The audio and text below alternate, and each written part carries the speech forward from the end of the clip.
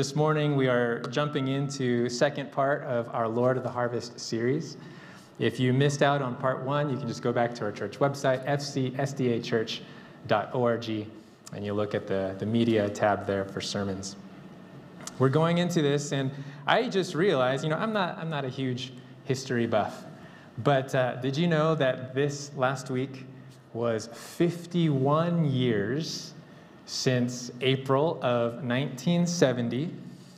On April 11, the famed or maybe infamous Apollo 13 mission launched. Do you remember that? It was supposed to be the third mission to land on the moon. Supposed to be. It had to abort that mission. Okay, it had to because, it was actually forced to orbit the moon and return to Earth without landing because about 56 hours into the mission, there was a loud bang on board. And lights started flashing on the main dashboard there, and they realized that there was an inability to generate enough voltage, enough power to provide or generate the oxygen needed and the water needed to keep the three astronauts on Apollo 13 afloat. And so that turned from landing a spaceship on the moon again to just a survival to get back home. And you watch some of the interviews of these guys and just kind of the things that were going on. And, recently, I guess, when was that? In the 90s that Tom Hanks was acting a part in the Apollo 13 movie, and it kind of misquoted that saying that we now are familiar with, Houston, we have a problem. Yeah, actually, technically it was, Houston, we've had a problem. And here, it was just one of those moments. It was a mission with such great hope, a mission with such great potential, and then it's pierced with this note of deafening anxiety. What's going to happen now? Houston, we have a problem. And when we go to the story of the Lord of the Harvest, take your Bibles with me, Matthew chapter 9. Matthew chapter 9, we were here last week. We'll go here again.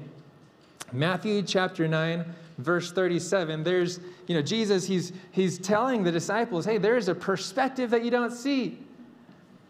There is a harvest that is truly plentiful.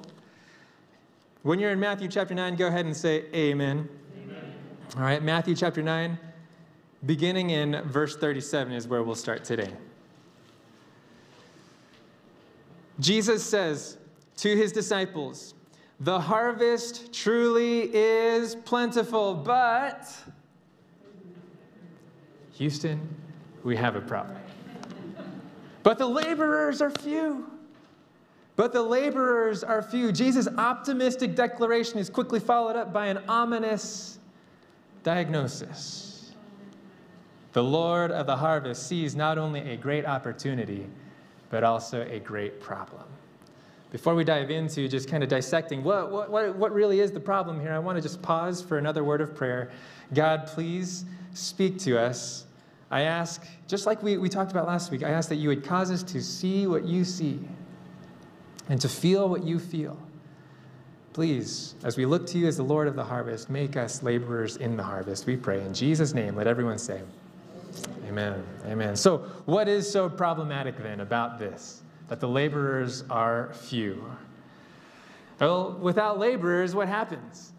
The harvest goes to waste, right? All its potential, all its value, all the anticipated sweetness of that harvest goes to waste. For those of you who like to harvest your produce, who like to harvest your fields or your crops or whatever they may be, a harvest doesn't just jump into your basket, right? A harvest must be picked. It requires intentional effort. And so you lose that. It goes to waste. And all the process, all the work that you've put in, all the backaches and the sweat, all of that work, all of that labor that you've done to cultivate, all of that goes to waste. It's a tragedy, really, when a harvest is unworked for. At one of my churches back in California, our church there, it sat on a plot of 7 acres, And, it was called Parkwood, not because we had orchards and stuff like that, but, there were actually redwoods just kind of lined the perimeter of the property and stuff. And so about 100 yards away from the entrance of the driveway, there was a fenced driveway and a nice busy street kind of going past. We actually had a persimmon tree right there on the front lawn. It was huge. It was a good, maybe 30 feet tall. It stretched out a good, 30, 25 feet. But, every time, persimmons, every year persimmons would start ripening there. And I remember one day kind of coming out of my office, and I saw a truck, a pickup truck parked up actually under the persimmon tree on our front lawn. I didn't recognize, who's out there? Our custodian's actually in the back right now working on stuff, but who's out there? And I saw someone get out of his pickup, climb to the roof of his truck. You know what he's doing? He's picking our persimmons. Why? Because we weren't harvesting them. He saw a tragedy. He said, "No, man, they've got no laborers, I guess. I'll be one of them." If we're seeing the perspective of the Lord that we talked about last week, seeing with the perspective of compassion, seeing with the perspective of hope, the harvest truly is plentiful. Hey, those broken individuals, those souls who are hurt and wounded, those souls who are like sheep without a shepherd, they're just we don't turn away from them. No, that's a harvest to be brought in. That's what we were talking about last week. And when we start feeling that perspective, then we will feel the weight of this problem. God is working in their lives. He is maturing them to ripeness. There are people all around us who are looking wistfully to heaven, wondering, what is the way to eternity? And when Jesus looks at this perspective, hey, there's great hope here. He also sees a problem right here. The laborers are few. And so the question then is, what laborers is he talking about? Who?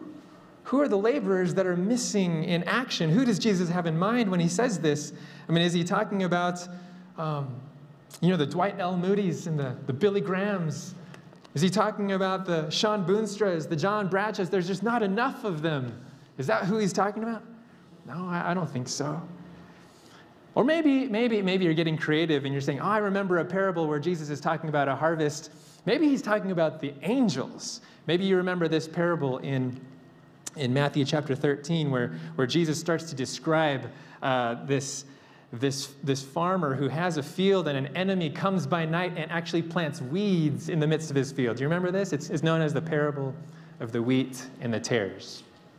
And as Jesus is describing who signifies what, who represents what in his story as he's telling his disciples, he says this in chapter 13, verse 38 and 39 of Matthew. It says, the good seed, these are the children of the kingdom.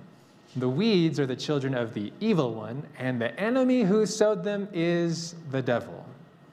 He says this, the harvest is the end of the age, and the harvesters are who?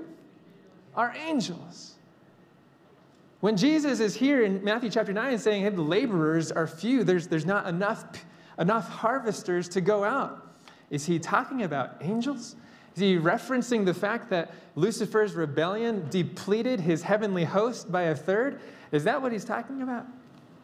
I don't think so. Obviously, here in the Matthew 13 parable, he has an eschatological end-time perspective in mind, and he's looking at the angels as those who will join him as he comes through the clouds and reaps the harvest at the end of time. But here in Matthew 9, he's talking present tense. He's talking about a harvest that is plentiful currently, right now. And I would submit to you that he's not talking about the specialists. He's not talking about the angelic hosts. He's talking about all who would profess to follow him. He's talking about us. He's talking about us. We were talking about this last week, John chapter 4, where Jesus is going through Samaria. He had to go through Samaria. Remember, he meets the woman at the well. The woman at the well actually goes out and gets the whole city to come and connect with Jesus. Jesus turns to his disciples and those who probably thought they should have been somewhere else, the disciples who wished that they hadn't had to go through Samaria. He said, hey, you guys think that there's 4 months until harvest. Like this isn't the right time. This isn't the right place. But don't you know that the harvest is plentiful right now? And in chapter 4, verse 37, he's actually including them in the labor. He says, "For in this the saying is true, one sows and another reaps. I sent you," talking to his disciples, "I sent you to reap that for which you have not labored. Others have labored, and you have entered into their labors." He's talking about his disciples. The laborers are few. That is, that when choosing the agents through which his redemptive purpose could be accomplished, when he's looking for, his number one draft pick is not the angels of heaven. It's you and me. His fledgling church. Remember the Great Commission of Matthew 28, verses 19 and 20. He says, "Hey, go ye therefore into all the world and make disciples of all the nations." Who is he talking to? He's talking to doubtful, unbelieving followers of Christ like you and me. Jars of clay. Wow. Why would he do this? That all those that Jesus calls to be his disciples, he actually calls to be disciple makers. Yeah? All those who accept his gift of salvation are actually best fit to extend that gift of salvation to others. You've got your Bibles open to Matthew chapter 9. Go just with me to chapter 10, a few verses down the road. He's actually sending out the 12. And in verse 7 and 8, this is Matthew chapter 10, verse 7 and 8. Jesus says, "And as you go, preach, saying the kingdom of heaven is at hand. Heal the sick, cleanse the lepers, raise the dead, cast out demons." And notice this, "Freely you have received, freely give." When Jesus says, hey, you've got something to give, he's talking to those who have freely received of his salvation. I love the picture of Revelation chapter 22. At the very end of the Bible, what we find is this picture of the Spirit and the bride co-laboring. I love this. The Spirit and the bride say, "Come." Let him who hears say, "Come." In other words, if you've heard the invitation, go ahead and give the invitation. Being a disciple of Jesus does not just consist in coming to him, but also going for him.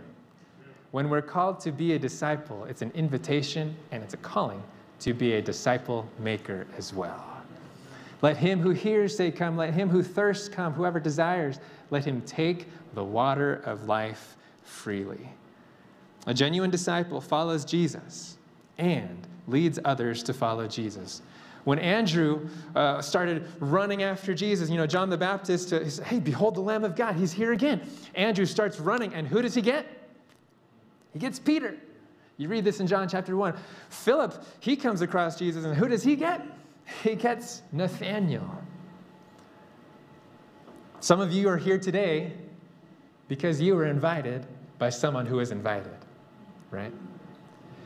You were called by someone who is called. One of the first Bible studies I had down in Castle Rock, as we were planting the church down there, was a young lady named Sally. She had grown up in church and was really just wanting to know the Lord again. She felt this reality that, man, all the things that I thought were going to satisfy just didn't. And so we started studying the Bible together. And after the first lesson, when she came back for the second study, who did she have with her? She had her special friend with her. And after his first study, he said to himself, "You know what? There's someone at work that would really like this." And he took that first Bible study and gave it to Dave. So Sally brought Justin brought Dave, and Dave and Justin and Sally were all baptized within the first 2 years of the Castle Rock Church. This is how things go. When you hear the invitation to come, you want to tell someone else, "Come on over." That's what being a disciple is. You kind of wonder to yourself, why would God do this? Why would God work through such feeble instruments, as fragile and frail as we are? Why would God entrust this mission of such great importance, of eternal significance, to faltering humanity instead of the angelic hosts? This may not be the only reason, but I would submit this is the primary reason. That God's mode of operation is primarily incarnational. I don't know, those too many big words in one sentence. Okay. In other words, Jesus, he modeled that this is his primary mode of operation. John 1:14 says that the Word became flesh and dwelt among us. And we beheld his glory, said the only begotten Son. Why couldn't God just like send an airplane with a message in the sky behind it saying, hey, I love you? Why did he have to come in the flesh? It's because people respond best to people. And God uses people to reach people. God's mode of operation is incarnation. Of course, angels will be definitely a much more attention-getting. We can agree with that, right? Angels would be much more listened to, so to speak, than little old me. But God prefers to use people to reach people. People respond to those who have walked in their shoes. I think you understand this. We're talking about some of the grief and sorrow of losing loved ones. And sometimes the only people that can really sit down with you and bring you comfort are those who have gone through the same. It meant a lot after my uncle passed away from COVID. It meant a lot to get a phone call and have some Zoom time with someone that I hadn't heard from in years. He expressed his condolences and shared with me that, his uncle had passed away too from COVID just a few months before. I was just at a funeral this last Sunday, officiating for a young couple. They've got 2 kids, and they were expecting their third.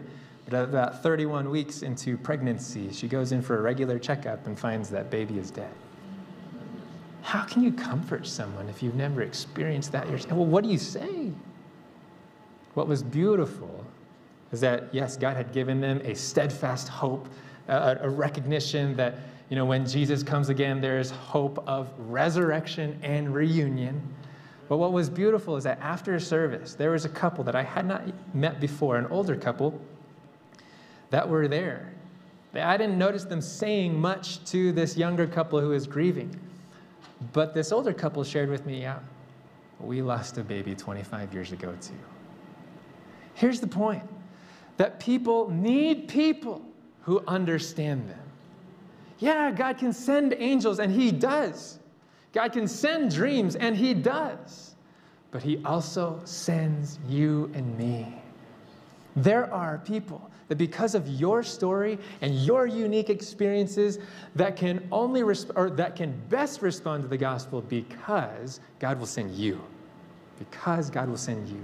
In your uniqueness, in your unique story and experiences. This isn't only for the sake of the harvest, those souls who are looking wistfully to heaven. No, this is also for our sake as well. It's for the harvester's benefit as well that we go. Why? Because God wants you and I to invest in people. God wants you and I to know what it's like from firsthand experience to love others more than we love ourselves. God wants us to labor for and love the harvest just like he does, and in this way, become more like him. So, if we're the laborers then, as Jesus, he has this great perspective of the harvest is truly plentiful, but the laborers are few. If we are the laborers, maybe, as Derek Morris suggests in his book, The Radical Prayer, maybe the better question is, why then are there so few laboring laborers?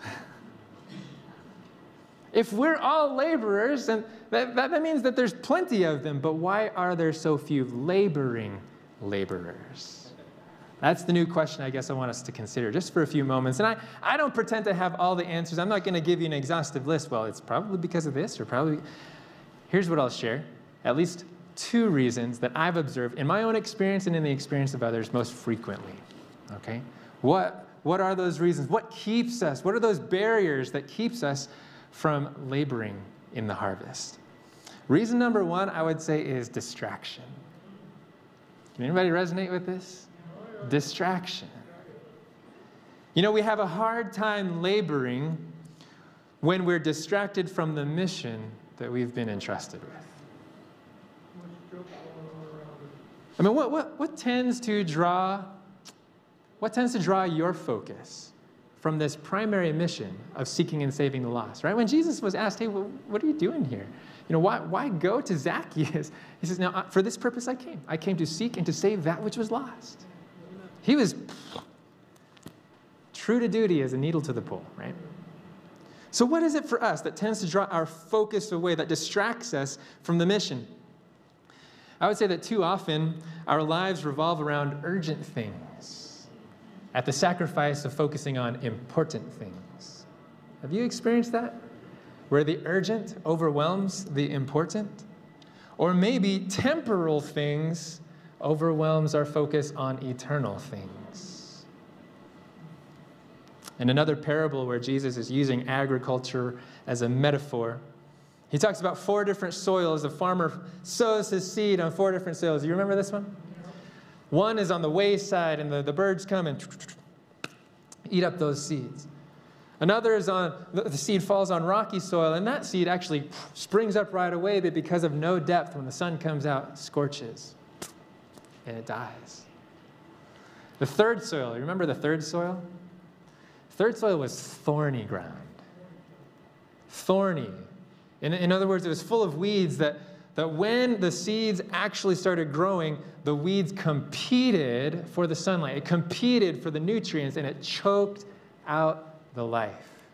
Maybe I'm misspeaking. It choked out fruitfulness because these plants were actually still alive, just not productive. And here, I think, is where Jesus is talking about having spiritual life, but not being fruitful because other things are competing and distracting.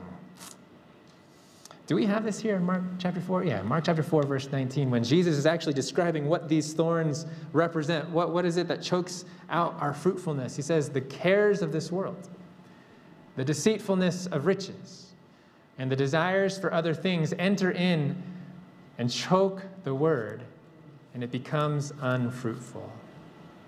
They might look alive, but they're not productive. Distraction happens when our focus becomes divided. And let's be honest, this happens not just on a personal level, with our personal calendars, but it can happen on a church level as well, right? Where we focus on so many urgent things, or maybe focus on so many minor things that we forget the major things. It's the natural tendency of life to allow things to become more and more complex, to multitask to the nth degree, right? And as a result, we often lose sight of the primary and eternal task that we've been given. That is to make disciples who make disciples. All right, that's the task that we've been given. Go ye therefore. I'm commissioning you now because I have all authority under heaven and earth. Go therefore and make disciples who make disciples. When we start dividing our attention, we lose sight of that primary task, but we also lose sight of our primary identity. Identity that we've been called the light of the world. We've been called the salt of the earth. We've been called laborers in the harvest. We've been called a disciple who is a disciple maker. And so when we enter into our homes, when we enter into our office, when we enter into our classroom or our neighborhood or even just our doctor's office, what's the task that you have in mind? What's the identity that you're calling yourself by? Do you recognize that even there, we are disciples who are called to make disciples, to labor in the harvest? I mean, I was just kind of asking myself this, man, how often do I just kind of go into my own living room without this awareness that my primary call is to be a laborer in this harvest? How often do I go into my classroom or interact with my neighbors where my primary goal is to really be a laborer in the harvest? Friends, we've become distracted. Let's just be real with that. We've become distracted, but God is calling us again to say, hey, let me focus on what is of utmost importance. Reason number 2 that I would want to just suggest here today, other than distraction, is discouragement. Why are there so few laborers? We know we're all called to be laborers, but, well, we've either been distracted or discouraged. And if you're thinking about sources of discouragement, really, discouragement can come from a lot of different places. Can come from a lot of different experiences. Maybe you know what I'm talking about, where you've actually... You've actually gone out and you've made the effort to reach out to somebody, but then it's either been a shut door or a cold shoulder or just this sense of not interested. It's rejection, right? That sense of non-response or ineffectiveness, that's what kind of discourages us from even going out again. And the truth is this, that having a negative experience or having a disappointing experience in the past does not mean that all of our efforts will be negative or disappointing. Amen? I remember, when I was kind of first getting my courage up to, be a laborer in the harvest. We had a youth pastor when I was a senior in academy who would really get us out of our comfort zone. Man, that was a buzz phrase for me. Okay, just get out of my comfort zone. And he gathered us for an afternoon outreach and kind of huddled us together, and he says this: when you're digging for gold, you're going to find a lot of dirt. But just because you find dirt doesn't mean you should stop digging for gold. Yeah? That was a negative wisdom that has really stuck with me. Not to say that I'm expecting rejection, but I should not be surprised by it, right? That when we're digging for gold, there's still, there may be negative experiences, but not every experience is going to be negative. Hey, friends, we are not called to harvest all the fruit. We are called to harvest the ripe fruit. Do you follow me? Sometimes we start pulling and tugging and we realize they're not coming. Well, maybe God's not done with them yet. Right? We're called not to harvest all the fruit, but just the ripe fruit. Maybe discouragement doesn't just come from rejection or non-response. Maybe your sense of discouragement comes from having messed up, like royally messed up. You've tried, but you really blew it. You said the wrong thing, or you didn't just embarrass yourself, you actually hurt someone along the way.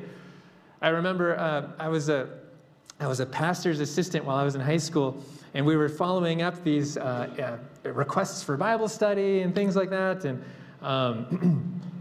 man, I'm so thankful for leadership that gives young people a chance when they have no idea what they're doing. Anyways, I remember going to a door and following up with an individual who had requested Bible studies, and they were no longer interested. And I really didn't know what to say. Well, can we try again, or is there another time that would work? I didn't have any wisdom at that moment, but all I said was, "Can I pray with you?" And so when I started praying, you know what I started doing? I started praying not just with her, I started praying at her. Have you ever done that? Oh, Lord, please help this woman get her priorities straight. And I walked away. I thought, where did that go? And I messed up. Never heard from that individual again, as you can imagine. But does that mean just because I mess up that I should stop trying? No, that I should stop laboring. The assurance is this, that we can get back up again. We can live and learn. Yeah, God makes his strength perfect in our weakness. Amen. We were watching something that reminded me of the sons of thunder. You remember James and John? Jesus called them sons of thunder. In Luke chapter 9, you find this story, and Luke chapter 9 is kind of this, what do you call it? It's a collection of the disciples' foibles, really. And in Luke chapter 9, there is a Samaritan village that completely denies seeing Jesus, doesn't want to see him because his face is set towards Jerusalem. James and John, they come to Jesus' defense and say, let's pray that fire would come down and consume these people, just like Elijah prayed, right? You can kind of imagine them jumping from side to side. Sons of thunder.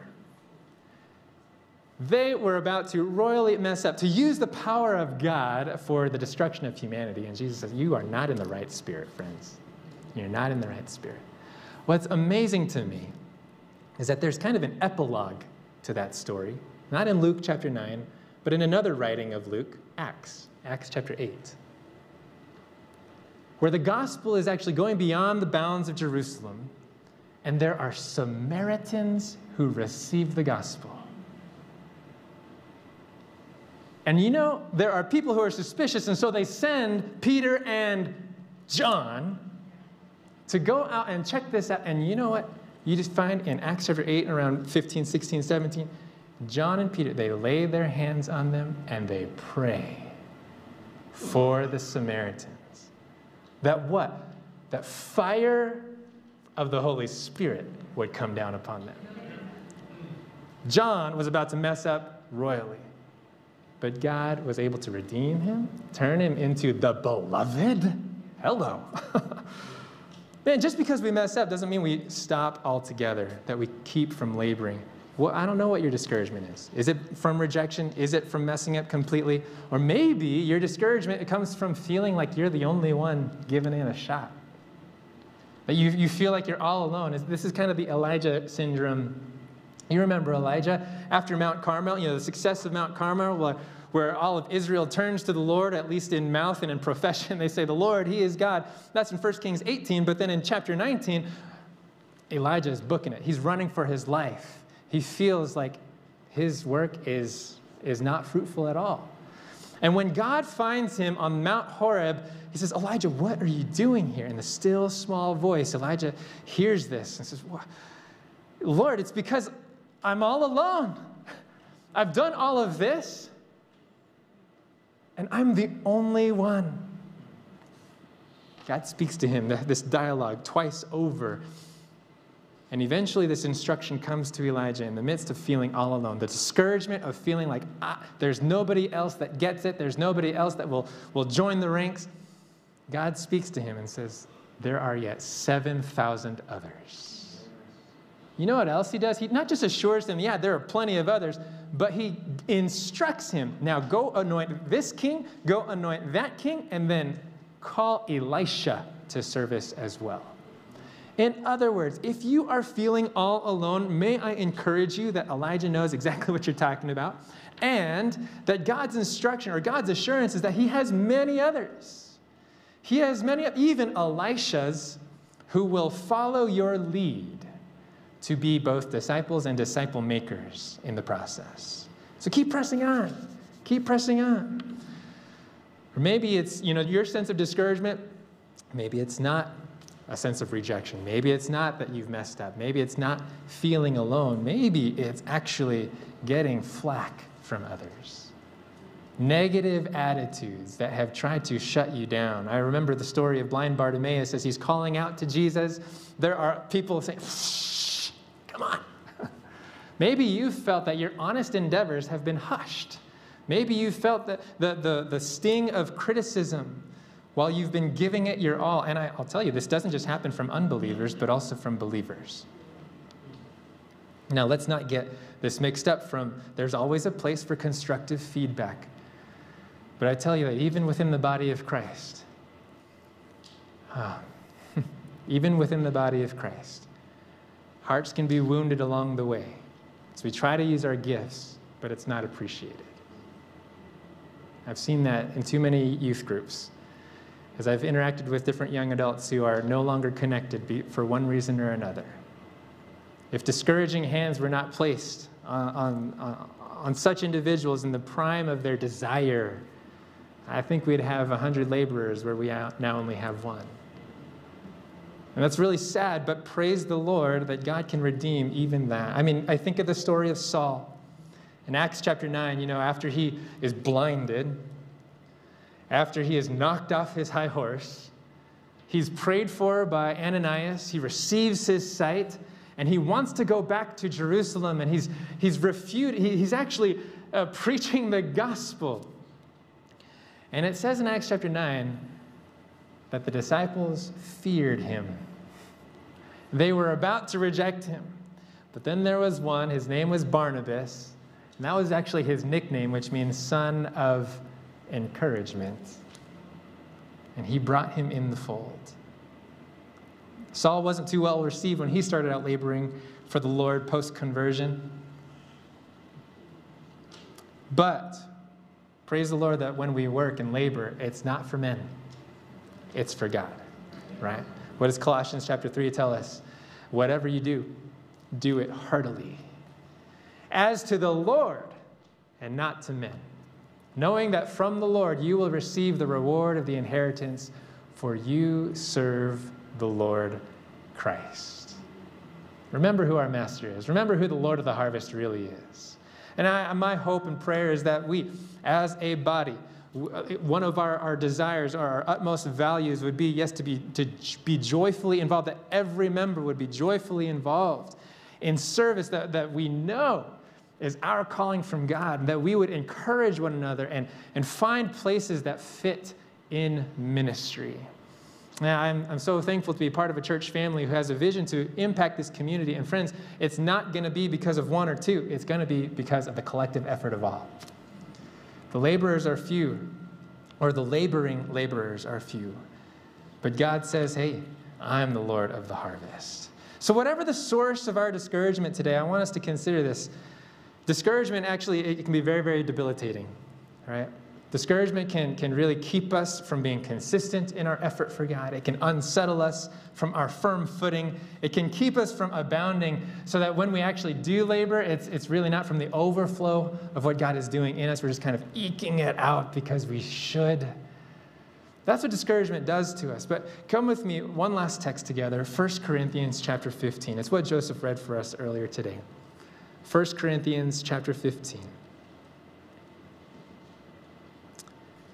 You're in Matthew, just go past Matthew, Mark, Luke, John. You got Acts and Romans. Then you're going to 1 Corinthians right there. 1 Corinthians chapter 15, last verse of the chapter. When you found it, say, I've found it. All right, 1 Corinthians chapter 15, awesome assurance from Saul, now called Paul himself. In verse 58, the Bible says this, therefore, my beloved brethren. By the way, he's rehearsed the hope of the resurrection. He's rehearsed the fact that Jesus has conquered sin and death. And in verse 58, he says, because of this, therefore, my beloved brethren, be steadfast, immovable, always abounding in the work of the Lord. Why? Knowing that your labor is not in vain in the Lord. Amen.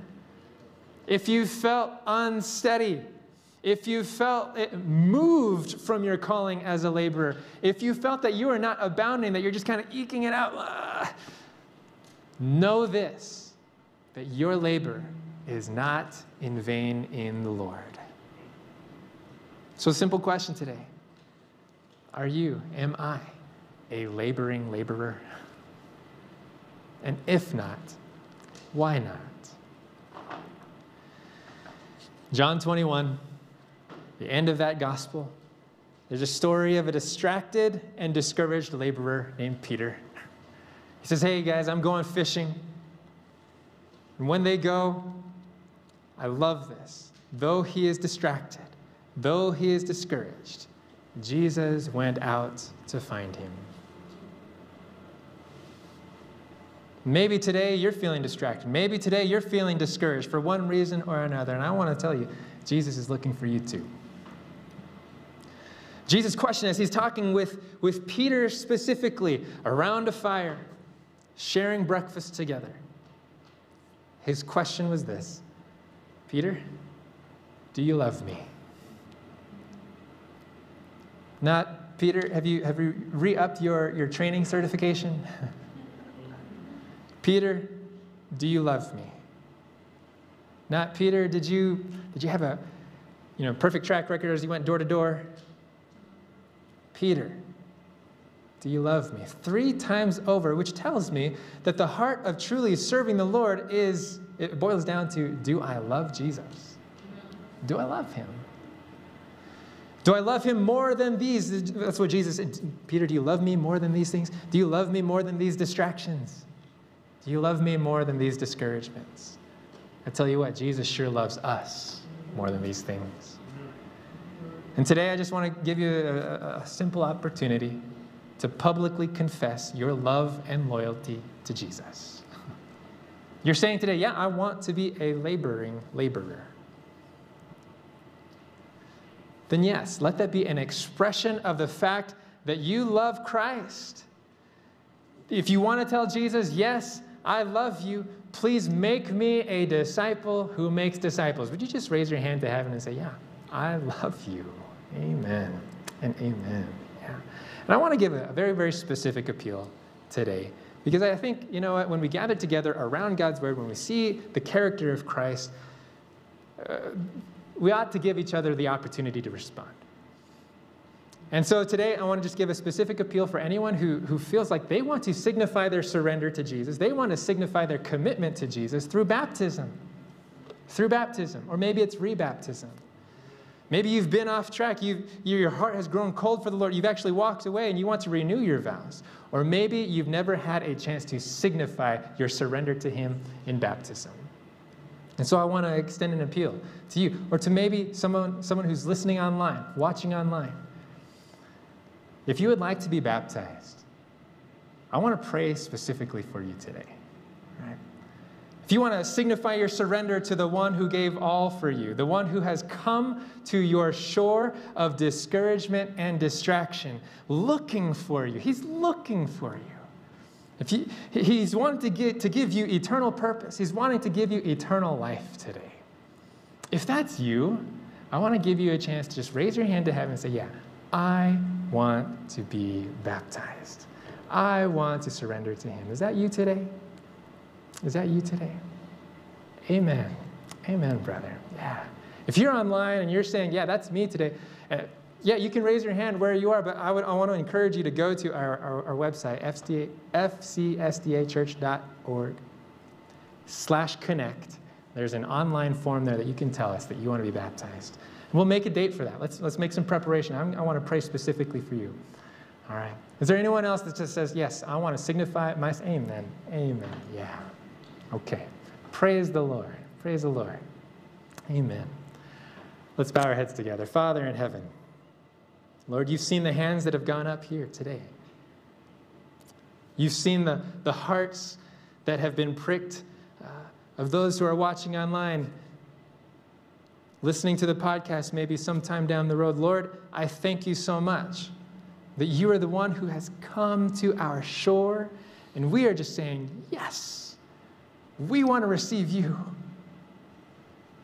Lord, this is the day of salvation for some of us.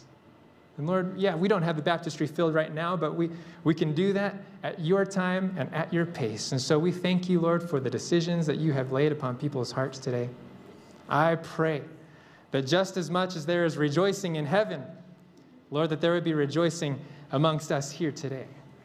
Father, I thank you that even from the harvest, you will call laborers to that harvest.